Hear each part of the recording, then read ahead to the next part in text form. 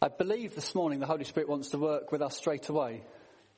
I normally do this at the end of a meeting, but I believe that across the church community, we have many of us who are sick or poorly. And I want to invite the Holy Spirit to bring healing now. Sometimes you're healed straight away. Sometimes it can take a few hours, a few weeks. But we come to a generous God who loves us and gives us good things. So I want to invite you to stand. And if you are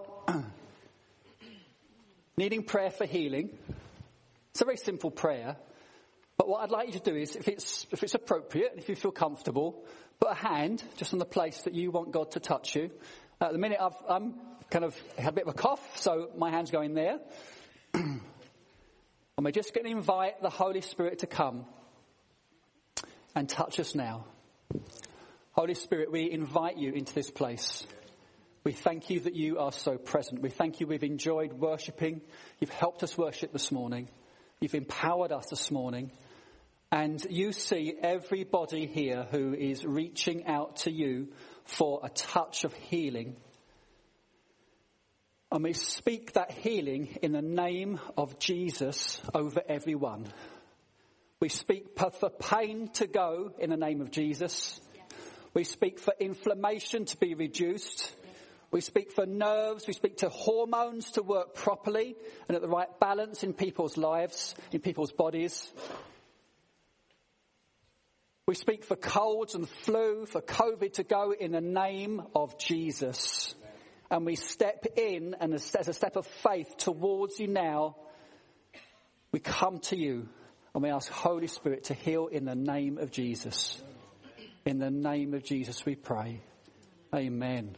Amen. So as we go through this morning, I always get people I get people to kind of check what they're feeling that God has done in healing. So it might be that as we go through this morning, it might be you felt the presence of God as we were praying there. But even as I'm speaking this morning for 30 minutes. Glory. Thank you. You're a bit slow then. It might be that by the end of this, you think, oh gosh, I feel a bit different now. I had COVID a few weeks ago, and I was feeling fatigued from that. Last week at our Emmanuel community group, I got the guys to pray for me there, and since that time of prayer, I felt much stronger. I felt fatigue going, this COVID fatigue that can happen.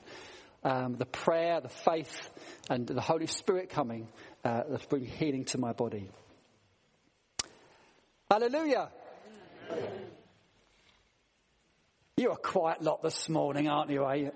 Got you dancing this morning a little bit. I want to start I've started, but I want to start by declaring something that I don't think I often say out loud, and I really felt prompted to do this.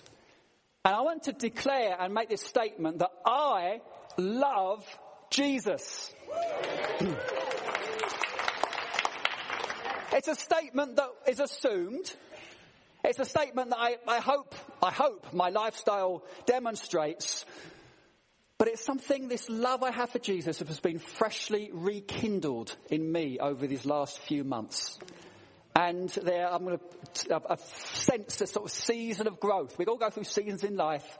Sense this season of growth, of coming to Jesus himself, of knowing his comfort in a much stronger way, knowing his presence in a much stronger way. And I've done things to help that happen, which I'll explain a bit later on. But freshly feeling his love, freshly knowing he will never leave me. He is a faithful friend. He is overflowing with compassion for you. Overflowing with compassion. He's an ever-present help. He knows me. He's all-powerful and more besides. You will never turn to Jesus and find his face turned away from you. His gaze is upon you all the time. And I want us this morning to have time with Jesus. I want us to hear and to live in his words, to sense his presence, to be freshly captured by his love for us, for him to melt our hearts and give us courage. Scarlett, would you like that? I would love that. Great. And I love being part of a community here that encourages me and propels me into those things as well. So it's not me speaking, it's the whole community here are wanting that. We are here for each other's success. And I want us to hear the words of Jesus spoken directly to us this morning. And it's part of the Sermon of the Mount, tackling an issue which is so prevalent in our world today. And that is the issue of worry. And I've spoken on worry and anxiety before, just after COVID, but it's something that is such an issue for us as a community and for the world. So you want to turn to Matthew 6. I'm going to read this out and then we can look at it in a bit more detail. So Matthew 6, verses 25 to 34. These are the words of Jesus. I tell you, do not worry about your life, what you will eat or drink, or about your body, what you will wear. Is not life more than food, and the body more than clothes? Look at the birds of the air. They do not sow or reap or store away in barns, and yet your heavenly Father feeds them. Are you not much more valuable than they? Can any one of you, by worrying, add a single hour to your life? And why do you worry about clothes? See how the flowers of the fields grow. They do not labour or spin.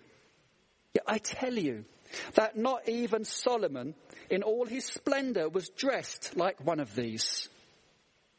If that is how God clothes the grass of the field, which is here today and tomorrow is thrown into the fire, will he not much more clothe you? You of little faith. So do not worry, saying, what shall we eat, or what shall we drink, or what shall we wear? For the pagans, they run after these things. And your heavenly Father knows that you need them. But seek first his kingdom and his righteousness, and all these things will be given to you as well.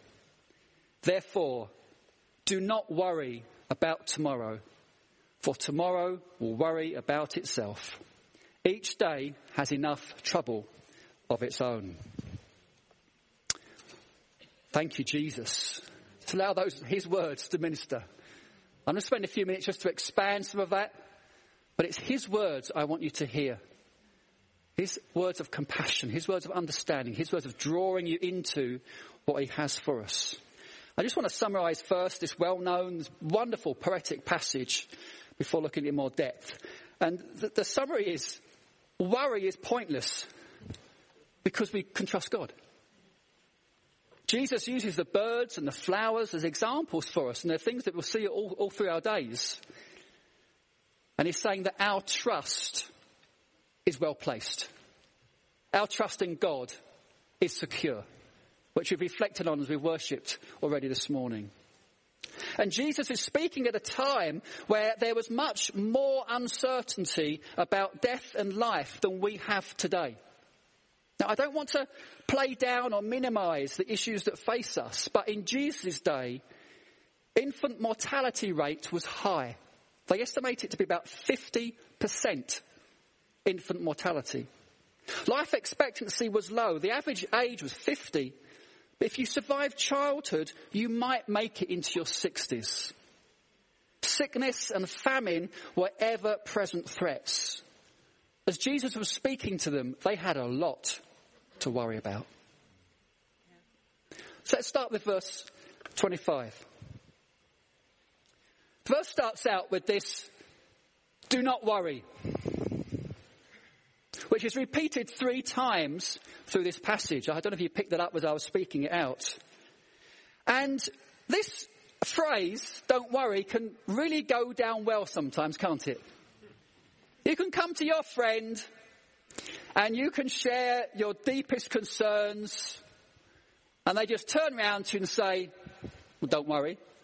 And you're like, well, you're not listening. You've misunderstood me. Of course I'm worrying. And do you also find that if someone does share something with you, you can try and be empathetic, you can try and be sympathetic to them as they're sharing their worries. But it's you that walks away from that at the end of the day. It's something we have to carry ourselves. It always seems that my worries are much more important than anyone else's worries. Much more serious than anyone else's. But that's just how our fallen natures think. Now, sharing does help. Counsel can be given. Prayers can be offered up. But a simple don't worry is not always that helpful on the surface. But let's see how Jesus backs up his phrase to us of don't worry. He first sets out two areas that people worry about, the life and the body. And to life, he assigns food, what we eat and drink, and to our body, he looks about clothing, what we wear. Now, food and clothing are perhaps more basic concerns than we would generally be having in our lives. Now, there are a whole load of things that might cause us anxiety. And I don't wish to show off, but I did use artificial intelligence this week. I used ChatGPT to tell me what anxieties there were in the UK in this decade. I'm not sharing them because it's a depressing list. I want to build faith into us. But there are lots of concerns, lots of worries we have. And Jesus focuses here on life and body. The first thing is to get a right focus on Jesus. Get our eyes onto him, not the concerns that we have. 26, he then draws on his first example addressing food, and he looks at the birds of the air. And he argues from these smaller things around us, the birds of the air, that we see, that we observe all the time. And he applies what we see from that into our own lives, the bigger things. And he says, well, the birds don't engage in any agricultural practice, yet they don't starve. Neither are they idle. They still have to work, and God looks after them. They're supplied by God. Now, we aren't called to imitate the birds, but rather to observe God's providential care for them. That he's looking after them. And it ends with this wonderful rhetorical question: are you not more valuable than the birds? So if we see how God is treating this smaller thing, how much more valuable are we to him and how he will look after us? And he follows that with another question, tackles the issue from another angle, and reveals the waste of time and energy that worry can generate. It won't add a single hour to your life. And this really hit me as I studied this passage. You can worry all you want, but it won't add another hour to your life. Now, in your Bibles, hopefully you may have a footnote in there that mentions adding a single cubit to your height. Now, some people may worry about adding a cubit to their height. I must confess it's not been one that I have struggled with. But it's sobering. Worry does not do anything productive. It absorbs our time. We don't add an hour to our life. We lose an hour if we've been worrying for an hour. It's totally unproductive. It doesn't produce anything. It is a waste of time to worry. Just have that in your mind. Next time you find yourself going down that track of worry, you can't add another hour to your life. It's unproductive. And I'm preaching to myself here. So what is the point of worrying? The second example that Jesus used from nature, addressing clothing, is the flowers of the field. the wildflowers, the colourful flowers that are growing naturally around them. And I can almost imagine Jesus, when he talked about it, kind of plucking a flower up and holding up to people. That would have been a great visual aid this morning, wouldn't it? If I thought of it earlier. There we go. But even one of them, so it's not just a field of flowers, he says that one of them, take one of them, and he says that is more splendidly attired than Solomon, who was viewed as the richest, the wisest king from their Old Testament history. This time of year, there's not so many flowers about, but if you get a chance to grab a flower and actually look at the flower, look inside deeply, examine. Now, and I don't want to get this into a biology lesson, but there are things of beauty, flowers. And that's just what we see with our visual, with the white light that we have. Scientists have discovered that UV light, if you look at a flower under UV light, it's got a different pattern to it, so that the bees who use UV light can find the nectar. Wow. How cool is that? God has clothed the flowers of the field. We can trust him to clothe us. And he argues that these flowers that are amazing and beautiful and a work of art, what happens to them? They get chucked away. They're burnt up. Another rhetorical question, how much God cares for you far more than the flowers. You of little faith. Where is your faith? Don't you get it? You have a God who loves you more than flowers, more than birds, and you can trust in him. Your trust in him is well placed because he cares for you. So there's a comfort in seeing the flowers in the field. Remember his words to us. But there's also this challenge. Worry implies, if you are worrying, you are implying that there's no God who cares for you. It's all down to you. That's what worry does. It's all my problems. I've got to work it out. I've got to think it through. Martin Luther, the famous German 16th century reformer, just in case you didn't know who he was, Martin Luther was consumed with worry on one occasion. And he had a lifetime of worry. He had some major worries of his own, I suppose, like the Reformation. But his wife, Kate, was a very wise woman. And Luther went through a phase where he was particularly depressed and anxious and worried about something at a certain place of his life. So Kate went upstairs and she put on her black dress, the dress that she would use in mourning. And she walked about the house in her black dress. And Luther's looking at this, saying, what's going on? Are you going to a funeral? What's happened? What's died? Who's died? And she looked at him and said, Martin, have you not heard? God is dead.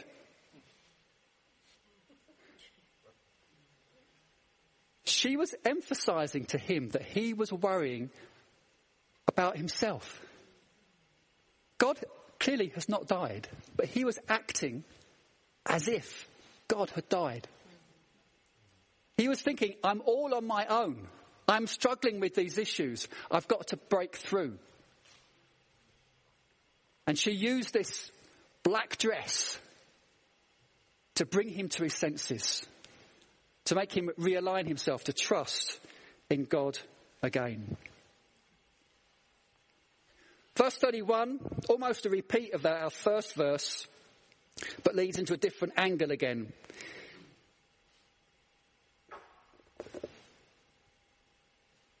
That's right, isn't it? Yeah. Even the pagans have these issues. The pagans are running after these things, but you are not a pagan. You have a God who loves you, who is aware of your needs. So instead of acting like pagans, Jesus says to us, seek first the kingdom of God and his righteousness. The kingdom of God is of first importance. It should be your first thought rather than issues of food and clothing. The kingdom of God is not among competing claims for our attention, but becomes front and central.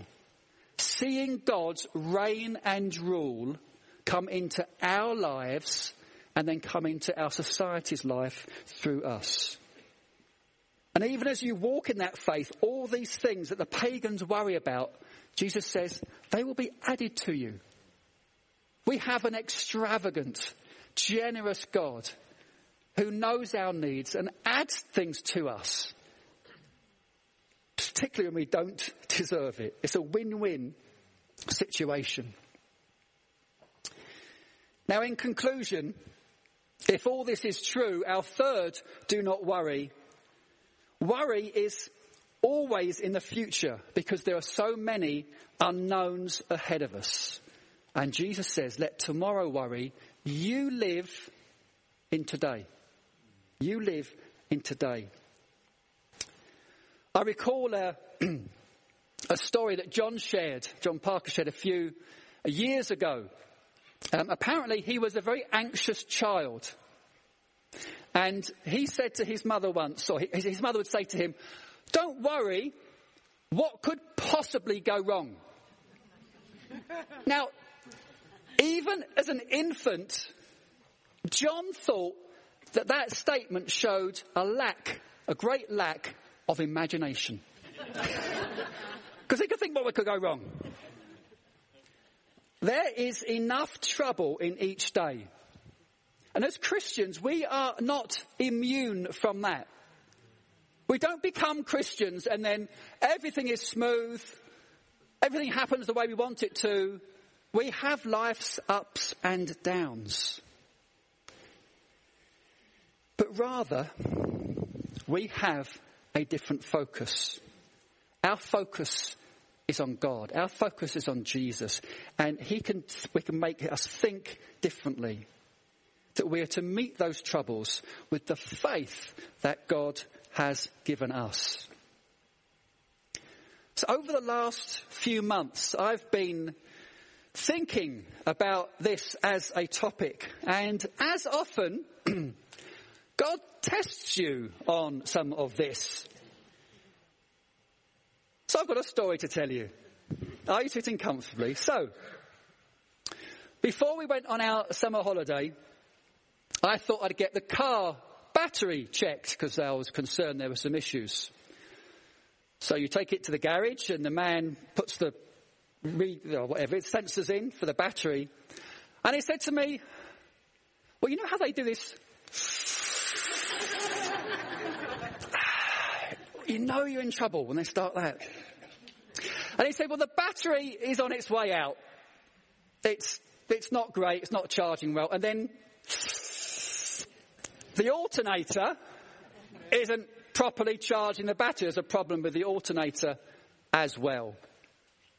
Now, of course, being sensible, I said, that's fine. Give me a new battery, give me a new alternator, and our holiday will be smoothly running. I didn't do that. Like in Egypt, because I knew we were going all the way to France, I thought to myself, I'll be fine. A long journey, that will charge the battery up.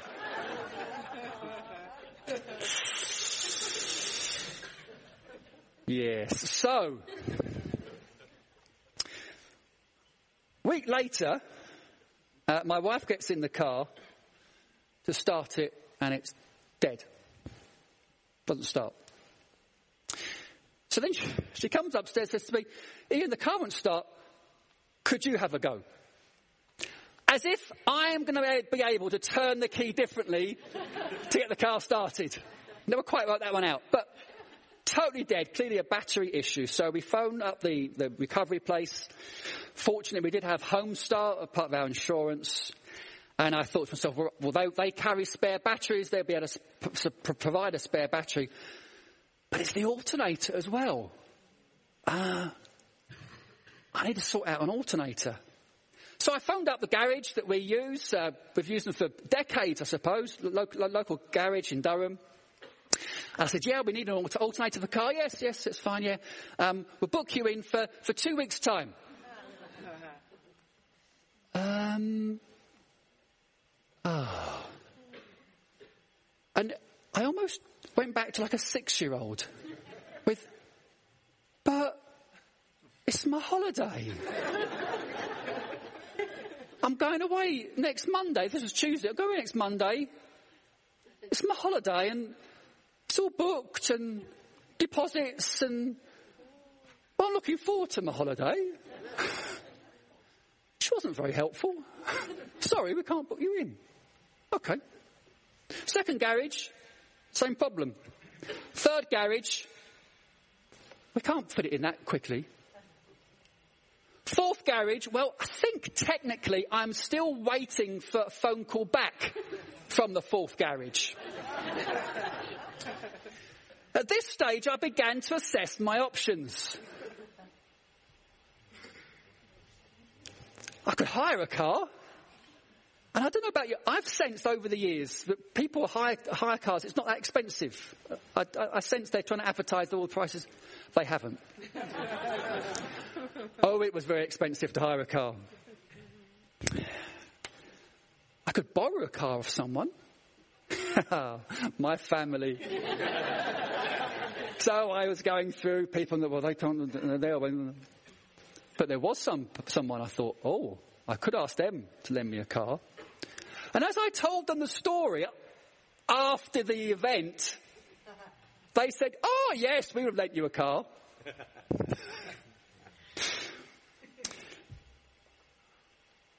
The fifth garage didn't give me any joy.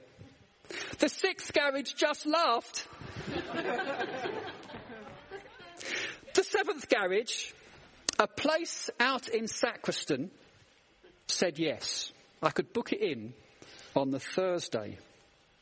So if you ever need an alternator in a worry, I can put you in touch with the right garage. Now, all through this, fighting the nausea that was coming up from here, because I'd been living in this story, back of my mind, I had this amazing peace. And I had this phrase of, I wonder how Jesus is going to resolve this issue for me. I wonder how Jesus is going to get me out of this fix of my own stupidity of not getting it fixed in the first place. Friends, he did. The guy came, he replaced the battery and he checked all the stuff and he said there's no problem with the alternator. So I thanked very profusely the garage in Sacriston, cancelled our booking with them, but we got away on our holiday and the car was absolutely fine. But it was that sense of, how's Jesus going to sort this out? He gave me a peace in that situation, even while fighting.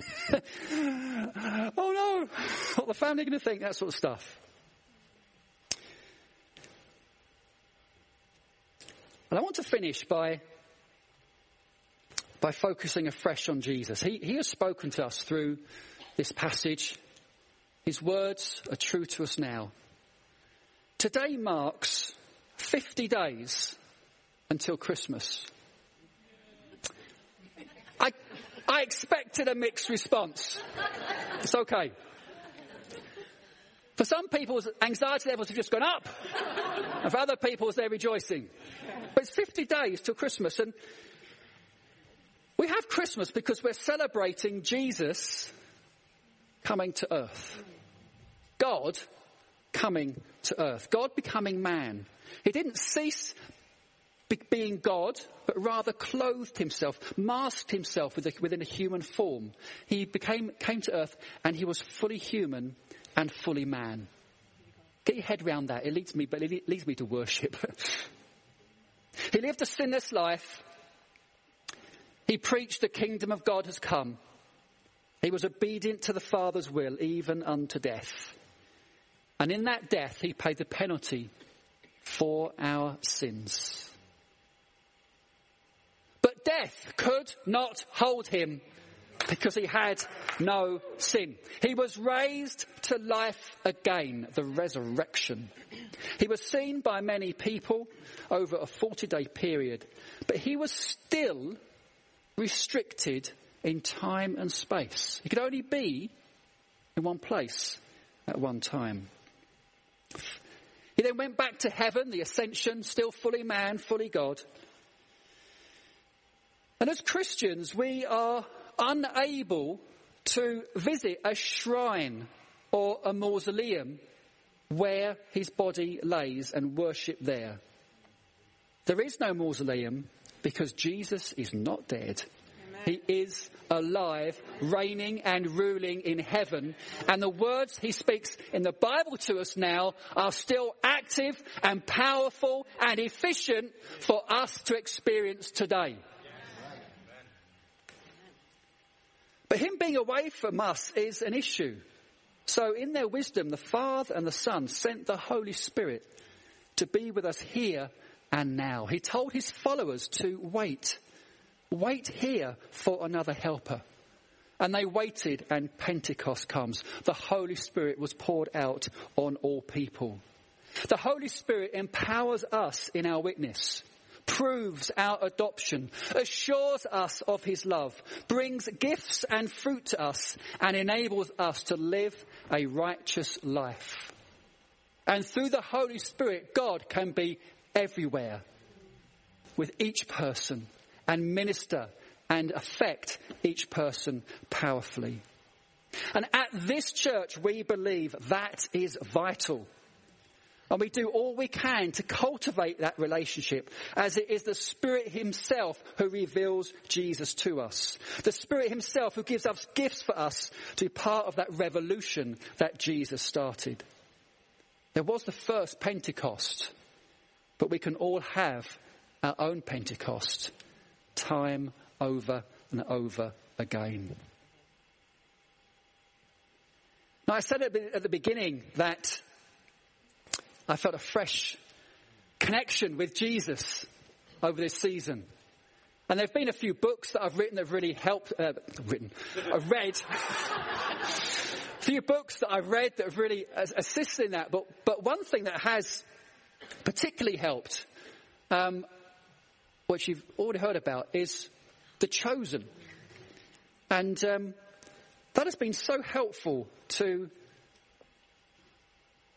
see the humanity and the compassion of Jesus afresh. And we've been showing this on a Sunday evening, or Sunday afternoon here for the last few weeks. We've watched 3 of the episodes now. We've got the 4th one this afternoon. And I just want to do a fresh invitation. Some of you may have seen The Chosen already, and it's great to gather as friends together to watch it again. And we've got people in that group who are doing that. But some people are seeing it for the first time. And just have that insight into that. And it helps you understand a little bit more. Now, there are caveats. So at the end, when we watch the video, we then have a public reading of the scriptures that were featured in the video, so that we know what the true Bible is saying on some of these issues, rather than the imagination of some others. But if you're interested in coming along to that, please feel free this afternoon from 5 and then ongoing as we go through this term as well. I wonder if the music group could come up. I just want to finish now. Jesus does not want you to worry. 3 times he says that in that short passage on the Sermon on the Mount. He doesn't want you to be bowed down. He doesn't want you to be weighted down with worry. Why? Because he knows our hearts. He knows how it's so natural for us to end up worrying, and it clogs us up. He wants us to be free. He knows how worries gnaw away at us, sapping our strength, sapping our focus.